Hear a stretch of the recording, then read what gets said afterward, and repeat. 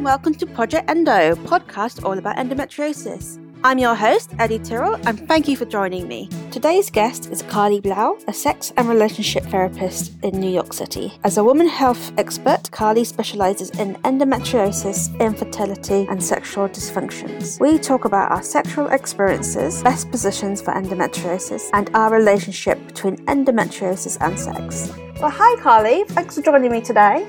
Hi, how are you? Very well, thank you. I've been really looking forward to this kind of conversation. Likewise. Yes, being very British, we kind of keep our sex talk behind. Yeah, I love sex talk, but we can be open about it here. Yeah, absolutely. Yes, we're getting a little bit better. There's a show here called Naked Attraction, so we're definitely getting a bit more interested in that way. But sure. We're not going to be talking about TV shows today. We'll be talking about endometriosis and kind of sex and like sexual relationships with that. So if you could just tell me, you have endometriosis. Could you just tell me how your journey started with that and what led you to become like a sex therapist, if that kind of go together? Yeah. So I'm Carly Blau. I'm a New York State licensed sex therapist in the United States. I was diagnosed with endometriosis when I was 14 years old. Now, when I was 14, it was around 2005, and we were just beginning to understand what endometriosis is and how it works and manifests within the body. And what we were learning about it was we were really just beginning to learn about it as a medical community. And my doctor said, the main symptom was that my periods were really severe and sex was very painful. And I was 14 when I became sexually active, which is a bit of disclosure, but I think it's really relatable in the sense that there are many women and men who are sexually active at a younger age. And, we can't shun people or shame people for that. I think it's better that we inform about the decision to be sexually active. And I think the most important part is that when my mom learned that I was sexually active, her first move was, we're going to the doctor, and you are going to talk to a doctor, and you're going to talk to an OBGYN and have any questions answered, because there's a boundary, right? As your mom, I understand. She was like, I know you don't want to tell me everything, but you need to tell someone everything. So, I think that was the most important. And for anybody listening who might be of a younger age, if you are sexually active, don't be embarrassed or anything like that, but make sure to advocate for yourself and talk to your general health provider to ask questions about sexual health. This doctor said to me, it sounds like because your sex is so painful, it sounds to me like it could be endometriosis. And so they started the journey of diagnosing me then. And it was formally diagnosed through a laparoscopic surgery in 2007. And then I had another battle with it, for lack of better terms, in 2014 and had another surgery. So that's been my journey. Yeah, just go back. You said because you were sexually at 14 and your periods before you were sexually active, were they bad as well? Or Oh, absolutely. So when I started getting my period at the beginning, it wasn't even that they were so heavy. They were heavy, but a period is heavy. Like, we need to normalize this stuff. Periods are heavy. It's when anything in life can be considered normal, except normal is a very relative and subjective term. It's when the periods are incredibly heavy, where you're not able to keep you can't keep a super tampon in for more than an hour and a half, right? You're constantly bleeding. The bleeding is so severe that it's not considered average, right? This is where science and research comes into play. Which a lot of people probably at your age are like, is this normal? Is this, I think a lot of... Correct. And I think a lot of people, there's a misunderstanding about that, right? It's like, oh, this is not normal. Oh, this is not normal. Well, we really need to look at averages, and we need to look at how many women are experiencing painful periods. There's a reason why there's medications for pain for periods, because periods suck.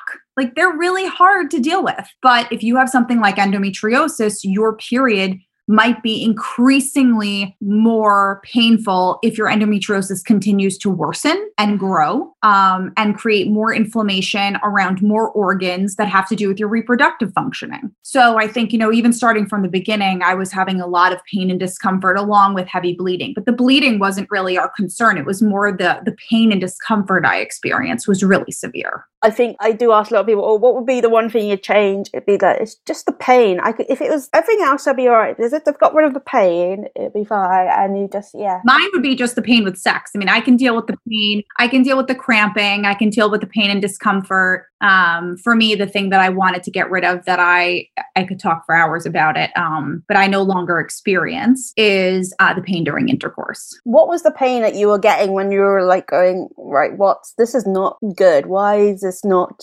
enjoyable? That kind of. Yeah. So for me, it was during intercourse towards my cervix. And like if I had deep penetrative intercourse and deep penetrative sex, it was very painful for me towards my cervix and anything upwards in my vagina. So anything past the initial point of penetration, I would get really crampy. And then also after sex, I was really crampy and very uncomfortable. As I got older, there was a situation where I had sex twice. And one time right afterwards, I was getting really bad cramping and what they thought was irritable bowel syndrome. Cause I would finish having sex and then I'd be really, really sick and going to the bathroom nonstop. Like I really didn't feel well. And, it sucks when sex is pleasurable and then all of a sudden you feel like you're being punished for having a good time, where you're like in the bathroom and can't come out because your stomach feels like you're about to explode, and you're going to the bathroom. Not to be graphic, but like you have diarrhea and your stomach hurts and you have bloating and it hurts a lot. So that happened, and then there was a second time when right after having sex, I was violently ill. I mean, both ends, and sweating profusely to the point where my body couldn't actually sit up on a toilet because I was covered in sweat from head to toe from being in so much pain and discomfort. And so at that point, we went for a consultation again and had a second surgery where they found other lesions of endo. And oh gosh, I was nodding there, guys, just because I was like, oh my God, that happens to me. And you kind of, it's one of those, I want to get the sex over and done with so that pain's going to happen. But also you're just kind of like, oh, but it's going to happen. It's like any kind of, I guess when you're waiting for your period kind of thing. You're waiting for the pain and you're just that kind of thing. So going from having all these horrible things happening whilst you're having sex and then just going to, I'm going to be a sex therapist. How did that happen? I would have been like... Yes. So I'll tell you. So I became a sex therapist because that relationship that I was in when I was younger, I was an only child and I had an amazing relationship with my mother, who I'm still very close with. Your mum sounded great, by the way, she's incredible. I wish we all had a mum my mum was like that, but we were very much, we don't talk about these. And see, the thing is my mom didn't really want to talk about it either until she realized that it was either she was going to talk to me about it or who knew what was going to be. And so what ended up happening actually was when I became sexually active, I was afraid to tell my mom because I knew she would be really disappointed. Not in me, but in the fact that I was engaging in such a thing at such a young age. I don't know about any of you listening, but if you're over the age of 18, and I hope that I don't offend anyone younger than 18 when I say this, but you know what? There'll come a day where you're in your 30s and you look at a 14-year-old and you're like, how was I having sex at 14? When you see a 14-year-old, like you're still such a young teenager, you're growing, and your body is growing, and to think that you could be so sexually vulnerable, right, at that age, when you don't even know that much about your own body, let alone somebody else's. So I had a best friend who had a library in her house, and they had a textbook. And I used to read it because I wanted to know what I was doing with my boyfriend. I know what he was telling me, but I wanted to know what was really going on. So I would read the textbook and I would read about it. And then my mom got me a great book, all about growing up for girls and what are the different things that you experience. And it had everything in there from blowjobs to anal sex to everything. And my mom said, I'd rather you get your information from a textbook. And so I just studied and I really knew. So when it came time to everyone else becoming sexually active, everyone was coming to me for questions because they knew I wasn't giving them advice or guidance or answers based on what an older sibling had told me, or even from what I experienced with a guy, even though I had a boyfriend. I was giving them advice and guidance from an actual textbook. If you've ever seen the show on Netflix, Sex Education. I was going to say, you sound like the sex. I was Otis before Otis ever existed. Brilliant. Yeah. My middle name could have been, Otis's middle name could have been Carly. I'll give Well, there we go. Based on your life there. Yeah, but well, no, yes, but he's not. it really was like that. And so, what I ended up saying to myself as I grew older, I love talking about sex. I find it to be a topic that we don't talk about enough. And I have a really easy way of talking about it and informing people. So I decided to turn it into a career, and here I am. Brilliant. I like that though. So I'm going to get straight to the questions now. Kind of, I think this is all the guys want to be listening about is question number one is, why does sex hurt when you've got endometriosis? Okay. So very simple. Endometriosis acts as when there is endometriosis tissue that is present in your abdomen, and it is present on or near your reproductive organs. What endometriosis tissue does is whatever it attaches to, whatever it's near, it tends to attach to like Velcro,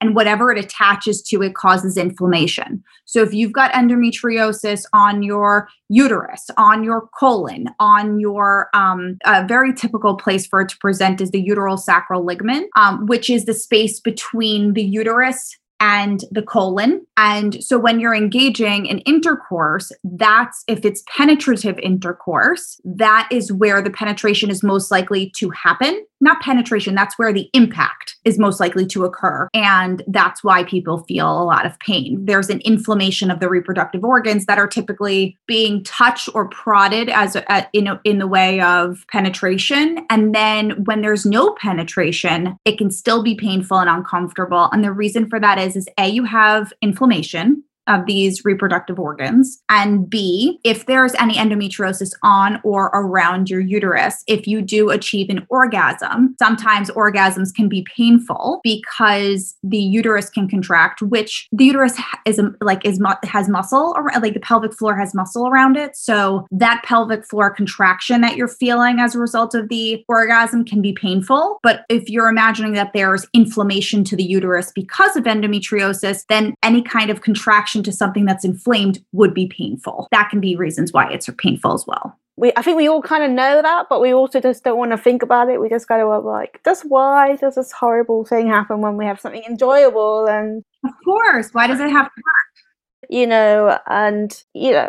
when you talk about orgasms as well, I notice that when I get penetrated orgasms, that's when it hurts. But when I'm using like a toy or my finger, it's okay. I don't know if it's a mind thing or just I don't know. So it could be a mind thing, but I think it would also be more that wherever the penetration is occurring. So I should use a different word other than penetration, because penetration really only occurs at the point in which your vagina is penetrated, right? But then there's this point of impact, we should call it. So it's really upwards towards the cervix, and where a penis or a finger or a sex toy would penetrate and touch, when whatever is being touched, if there's endometriosis on the opposite side of that wall or anywhere near that, you're basically poking an inflamed tissue. And then you go ahead and have an orgasm and it's already inflamed, you can feel some discomfort. Kind of prodding the bruise on your arm a bit more, just to... Yeah, it's like you have a bruise and you just keep pushing on it and you're like, okay, but if I keep pushing on it, eventually it'll feel really good. Sure, you'll feel good for a moment, but then afterwards you were just pushing on a bruise, so you're probably going to hurt.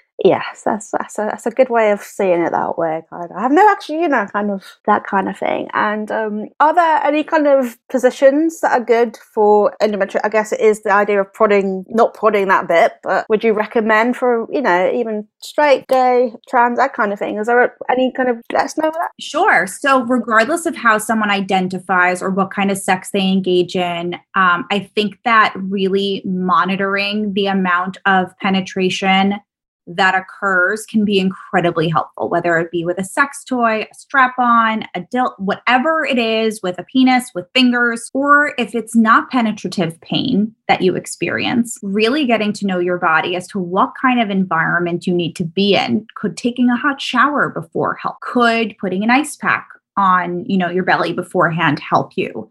Maybe taking to Aleve or an naproxen sodium before engaging in sex to reduce your chances of inflammation and pain and discomfort. Could that help, right? There are ways to subdue the amount of discomfort. And in regards to your question about positions, I like to explain to people that specifically, I mostly hear about the pain mostly related to penetrative intercourse, regardless of someone's identity or how they identify or what kind of sex they're having. In that space, what I recommend is whether it be if you're on your back and you have your legs up in any fashion, having your hands with your palms facing your partner behind your thighs can be really helpful. So I want you to imagine you're lying on your back and you're going to lie on your back and you're going to put your legs up however you can. And you imagine putting your hands where the back of your hand, where you can see it, is touching your thighs and the palms are facing your partner. What this does is it allows you to create a barrier between your body and your partner so that if there's too much penetration and too much pressure, you're able to gently push back on your partner and let them know through that kind of touch that they need to back up a little bit or penetrate a little less or push a little less hard or have a little less pressure. And I think that that can be really helpful.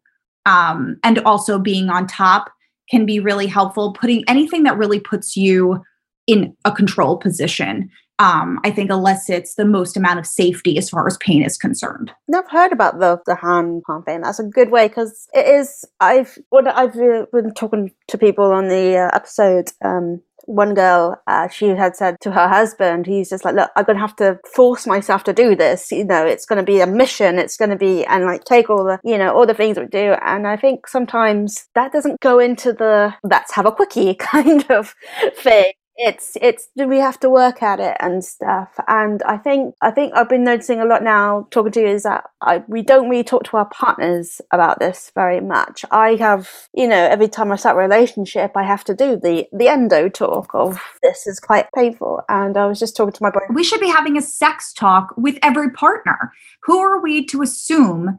Forget about endometriosis for a second. Who are we to assume that what we like sexually is what our partner would like sexually, or that our partner would even know how to do what we like sexually, right? We have a responsibility to ourselves as sexual beings to tell our partners what we need to feel safe, sane, and consensual, and what we need to feel pleasured. And that sometimes, almost all the times, means educating your partner, including every new one that we have, right? And that includes about endometriosis, but that's not just when there's a diagnosed issue. It's a matter of like, this is how I like my clitoris touched. I don't like my clitoris touched. I like my penis touched like this. I like my body touched like this. This is how I identify my genitals. This is how I'd like you to identify my genitals, right? Or can you call my blank a blank and use your own words? Sometimes we just need to be informed. I think with me, I don't know if other people that it's more like it's holding me back for having pleasure, I think. And it's always kind of, right, let's get it over and done with, which is not a nice thing for your poor partner to hear. How would you talk to you probably have heard every story under the book of sexual kind of conversations. I'm not going to ignore any. It's just, how would you start that talk with someone going, hi, sex is hard for me? Yeah, so I'll give you my speech. My speech is I'm now married and I have one monogamous partner, but my speech was, hey, just wanted to give you a heads up. Sex, I didn't even necessarily tell everyone that I had endometriosis. I didn't want to have to be pathologized in a way where it was like, this is my identity. This is all that I am. Because like endometriosis is a condition. It's not who we are. And I think so often with where it's gone in the world, like we as people find out we have endo and then it's everything we identify with. It is a very big part of our journeys for many people, but it does not have to define us. It's merely a part of who we are. And so I would just say to a partner, hey, just want to give you a heads up, sex can be painful for me sometimes. So, before we do it, I just wanted to give you a heads up that there are certain positions I can't do, like doggy style is super painful for me. And I might keep my hands behind my thighs to make sure that if I push back on your thighs, if you feel me pushing back, just know that you're going a little too hard or too fast and it's a little uncomfortable for me. And otherwise I'll tell you what feels good or what doesn't feel good. The other thing is I used to say to people, like a partner, whoever my partner was, this is what I like. Can I show you what I like? There's so much shame around, specifically for women, just taking ownership and advocating for what we like. Like, why does it have to be that we have to do what a male partner likes? Who's to assume that we even want to be with a male partner, right? Like, for same-sex relationships, there's so much about this. Well, there's not enough spoken about this. And you're entitled to like what you like and inform your partner of that. Yeah, I think taking ownership, whereas, I always have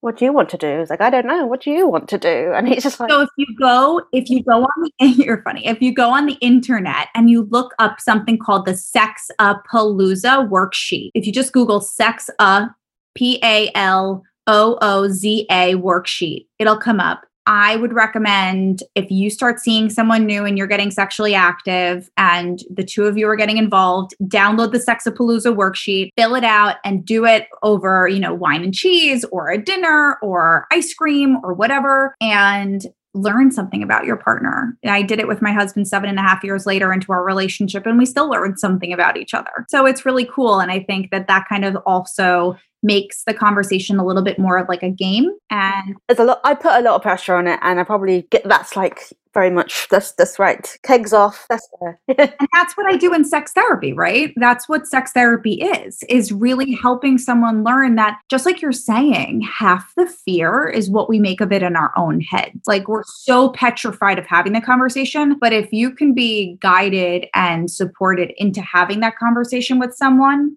all of a sudden you realize once you have it, you're like, gosh, why didn't I do this sooner?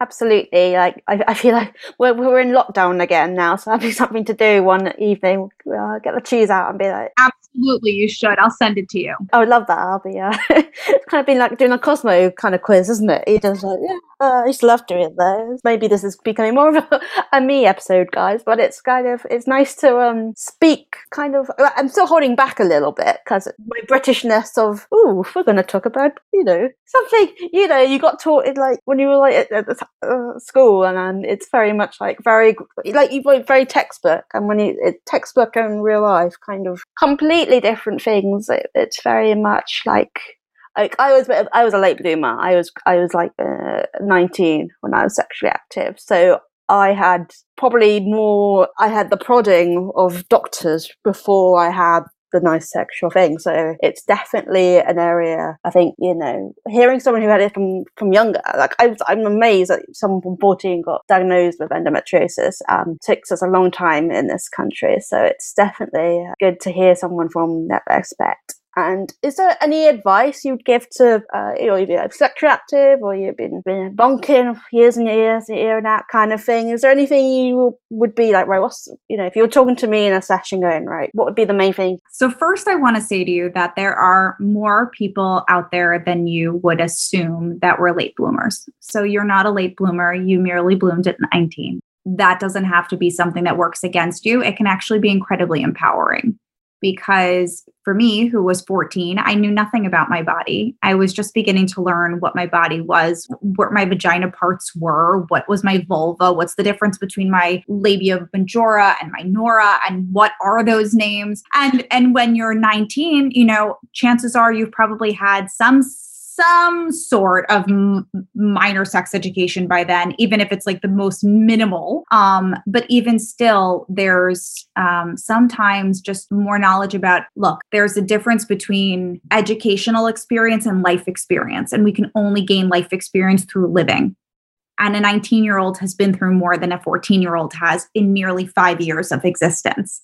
Now, a 14-year-old could have gone through a shit ton more than a 19-year-old can. I'm not going to go get into that whole debacle. But my point is that you're on the earth for more years than a 14-year-old is, and you have more time to get to know your body and grow, and your body changes hormonally. So that's my one little piece about that.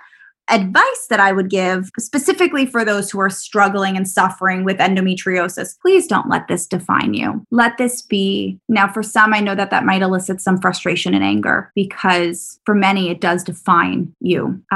It is incredibly empowering to learn how it doesn't have to, how it can be a part of your life. It can be like, I'm asthmatic, right? So for me, my asthma becomes a pertinent issue when I get sick, when I get bronchitis, if I get an upper respiratory infection, now with COVID, right? Needing to be mindful of being an asthmatic, that's a piece. But I'm Carly Blau. I'm not asthmatic. I'm Carly Blau. And I just have asthma. And I also have endometriosis. It is something I struggle with. It is something that has played a pertinent part in my life, but it's not all of my identity, and it doesn't have to be all of yours. There is a psychological component to this where if we allow something to become all of who we are, it can kind of take over our mind and body and be what we kind of fixate on. And instead of learning how to have other kinds of sex, like oral sex and fingering and sex toys, merely rubbing on another partner for the sake of an orgasm, right? There are nipple play, anal play. I mean, there are kissing can be incredibly pleasurable, and just touching somebody else's body. There are so many other ways to engage in sexual intercourse instead of just penile vaginal penetration, that learning all those things and not letting it define you is a really big journey, and that can be really helpful for someone to guide you through it. But I think that's my biggest piece of advice. Like, be willing to open your mind to not allow endo to just define you, but merely be a part of who you are. That would be my biggest advice. That's amazing advice. I kind of was like going closer to the screen, speaking to you, like, oh, yeah, I want to give her a hug. Exactly. It was just like, oh, that's what I want. She gets me. Absolutely. I think, especially medical, I don't know in America, but in this country, it is getting better, but it is always a fight to, not to even say that it is part of my identity, but people believing you that you've got this disease. So I think that's a lot of time that happens. Like, I was in A&E a few months ago, actually in December, and I knew something. It was endometriosis. And I had to keep, every person I'd see, I had to keep telling them, I have endometriosis. This is what's wrong. Please, that going through me, and having an idea that it's part of me, not all of me, and everything. And knowing, and to your point, right, knowing when to advocate for yourself. That's a great point, right? When to advocate for yourself. There will be doctors who are ignorant, not out of being jerks, but out of being uneducated, because there's so much wrong with our education systems in both the UK and the United States and throughout our world completely in regards to sex education and gynecological, like medical situations and diagnoses. There's a lot that is still being uncovered and explored. And unfortunately, we don't really teach about these things as often. We go into special practice, like you'll have an endometriosis specialist, but if you're not an endo specialist, an OBGYN may not have any idea that it's endometriosis. And that's not them being neglectful. That's them merely being, forgive me for saying it, but uneducated. And it's not uneducated by choice. It's uneducated by system. This is a systemic issue. Always frustrates me when I say, yes, it's a common condition. I'm like, well, yeah, it is, but no one knows about it. So it's not that common. Anyway, it's going off piss there. And it's been a really interesting chat, actually. It's gone a kind of, not with the way I was going to do it, but it's definitely gone somewhere I've not thought about. And hopefully the guys who are listening to this as well. And so you are a sex therapist, and you're also a maternal medical health. Is that correct? So I am I'm just finishing my PhD in clinical sex therapy. I've been studying infertility and sexual esteem. I am a sex therapist in New York City, but I specialize in women's health, particularly, just because that's a lot of my research background. And as a sex therapist, I would say I'm a sex and relationship therapist. So it's not just about sex, it's about also the relationship we have with ourselves and the ones that are in our lives, including our family, our work, our friends, and how do we have relationships in the most healthy way possible for the benefit of ourselves. And I'm also maternal mental health certified. So I was trained in diagnosing postpartum depression and anxiety and postpartum stressors and different disorders that have to do with, neonatal loss and the many different stressors that occur within maternal mental health that can make a new mother's journey quite difficult. Well, that's great. There's some areas of cover in another podcast. Absolutely. We could be, but I just wanted to say a big thank you. We really do appreciate, especially getting it from a say it how it is kind of thing. I think sometimes we need that in our life. Absolutely. That's what I'm known for. If there's anything that I'm going to go down for being known for in my life, it's you're going to have sex with one person for the rest of your life, and you're going to sleep with one person for the rest of your life, and it better best be best damn sex you've ever had, and the person you love the most, and that person is you. And my goal as a therapist is to guide people how to be the best version of themselves. So if you're listening to this and you want to learn more about me, you can go to carlyblau.com. It's Carly, CARLI, B as in boy, LAU.com. Learn about my practice and my approach, and you can also see some of the different public speaking engagements that I've done with the Endometriosis Foundation of America and some other different podcasts and stuff there too. But thank you so much for having me. And if anyone has any questions or anything, please feel free to reach out. I will do my best to answer you. Number one sex therapist there of endometriosis giving you. So thank you so much, Carly. Really appreciate it. I will definitely be filling out forms, talking to my boyfriend right now. Do it. I'm going to send you the Sexapalooza worksheet and let me know what comes of it. Absolutely. And you guys listen to this as well. We would love to get some feedback as well, and big conversation we can have about this one. And hopefully my dad's not listening to this one either. So, hey, you know what? At this point, your dad had to have had sex at some point in his life too. And while it's uncomfortable to think about the fact that our parents were once doing it and they may still be doing it, I always say nobody would be here listening to this right now if somebody wasn't doing it someplace at some point. Just pretend a stork dropped you off. That's how I will think. Exactly. You can pretend that way too. Thank you very much for that, Carly. Really appreciate that. Of course. Right. Thank you for listening. If you have enjoyed this episode and you would like to help support the podcast, please share it with others, post about it on social media, or leave a rating and a review. To catch up of all the latest on Project Endo, you can follow us on Facebook and Instagram at Project Endo Podcast. This has been an eTero Media production with music by Joseph Tembry and edited by Jack Ayers. Thanks again, and we'll see you next time.